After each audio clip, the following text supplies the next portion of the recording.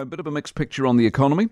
We're seeing an increase in business credit defaults. This is Centrix data. Now, liquidations are up 36% year on year, but some good news, consumer arrears have fallen slightly. They sit at 414,000. Mortgage arrears also fell slightly in June, down to 1.29%. The Managing Director of Centrix, Keith McLaughlin, is back with us on the program. Keith, very good morning to you. Good morning, Mike. So I'm seeing some robustness there with the punters, people dealing with their mortgages. This cliff that we've talked about for seemingly the last couple of years hasn't happened yet. No, but it's still quite significant. I mean, mortgage arrears are up 34% on where they were this time last year. So whilst this month is a slight improvement, we're still well over 414,000 Kiwis behind in their repayments. So, yeah, it's better but not great. But the 414, is that repayments overall or just mortgages? That's overall. When you look at mortgages alone, there's 19,400 mortgages that are currently behind. Is that a lot, historically speaking? Yes, it is. We were down as low as about 0.74%. It's now sitting at 1.29%. So it is an increase of 34% on where it was last year. And prior to the COVID lockdowns, arrears right across the board were trending down quite strongly with better lending criteria in place. That month-on-month fall from 1.32 to 1.29, is that material or just a month that may say something completely different next month? Look, I think it's too early to determine. I mean, a couple of months ago we had a slight fall, and then last month it picked up again. So I think we're still very much on the cusp at the moment to see which way it does go. Okay, the liquidations, though, up 30%. Are we worried? 36%, are we worried? We should be, yes, absolutely.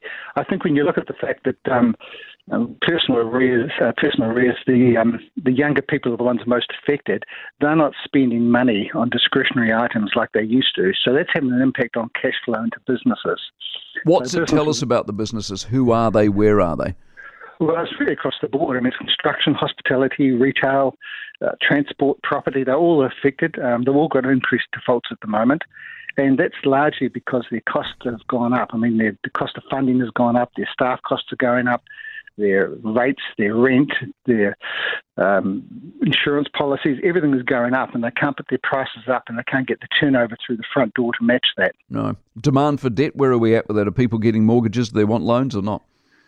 Certainly in businesses, yes. Across the board, credit demand is slightly stronger than it has been in the past. Mortgages are still pretty flat at the moment. They've stabilised, but not a lot of demand for mortgages at the moment. Interesting credit demand. I can never quite work out. See, I read somewhere the other day people were borrowing to travel, so that's bullish because you're feeling good about life. Or are you borrowing to cover off the bills you can't pay because you haven't got enough cash, which is bad? I think there's two economies out there. I think if you're on an average, if you're under 40, then your arrears are going up and you're really tight and you're not spending money on discretionary items.